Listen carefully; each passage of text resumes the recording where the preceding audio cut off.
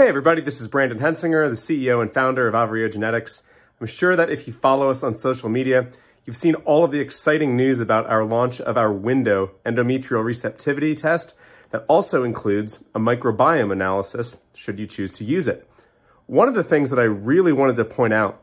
about the window endometrial receptivity test is that for the majority of the time that endometrial receptivity tests have been used,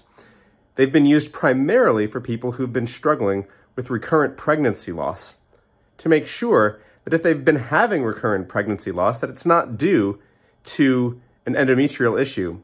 or that the reason they might not be able to have a successful transfer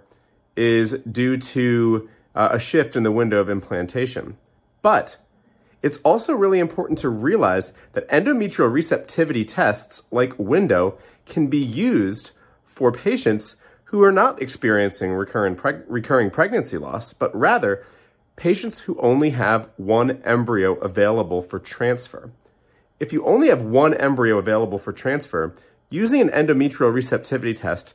is essential, and is very important, because it will help make sure that if you only have one chance, that the embryo is actually being transferred at the right window of implantation.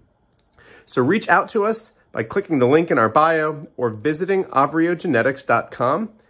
and you can get started with our endometrial receptivity tests, not only for your patients who are dealing with recurring pregnancy loss,